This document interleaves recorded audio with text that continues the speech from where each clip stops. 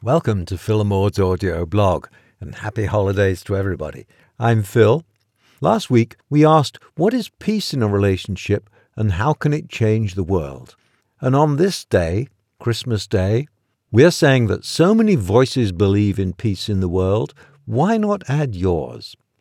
As we said last week, our basic theme is sharing ways to create and practice peaceful relating. So here are some inspirations from throughout the ages to help you put that into practice. Ralph Waldo Emerson said, "Nobody can bring you peace but yourself." Lao Tzu said, "If you are depressed, you are living in the past. If you are anxious, you are living in the future. If you are at peace, you are living in the present." Mother Teresa said, "Peace begins with a smile." Thich Nhat Hanh said, "Every breath we take, every step we make, can be filled with peace, joy, and serenity." Eleanor Roosevelt said, "It isn't enough to talk about peace, one must believe in it. And it isn't enough to believe in it, one must work at it." John F. Kennedy said, "Peace is a daily, a weekly, a monthly process, gradually changing opinions, slowly eroding old barriers, quietly building new structures." Frank Sinatra said, "If you don't know the guy on the other side of the world, love him anyway, because he's just like you. He has the same dreams, the same hopes and fears. It's one world, pal. We're all neighbors." Lyndon B. Johnson said, "Peace is a journey of 1,000 miles, and it must be taken one step at a time." Jimi Hendrix said, "When the power of love overcomes the love of power, the world will know peace." John Lennon said, "Imagine all the people living life in peace." You may say that I'm a dreamer, but I'm not the only one.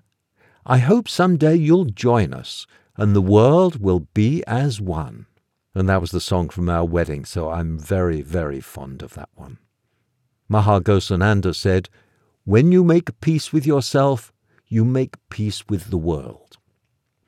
Martin Luther King Jr. said, "I refuse to accept the view that mankind is so tragically bound to the starless midnight of racism and war that the bright daybreak of peace and brotherhood can never become a reality. I believe that unarmed truth and unconditional love will have the final word." William E. Gladstone said, "We look forward to the time when the power of love will replace the love of power. Then will our world know the blessings of peace." Desmond Tutu said, "Do your little bit of good where you are. It's those little bits of good put together that overwhelm the world." Albert Einstein said, "Peace cannot be kept by force. It can only be achieved by understanding."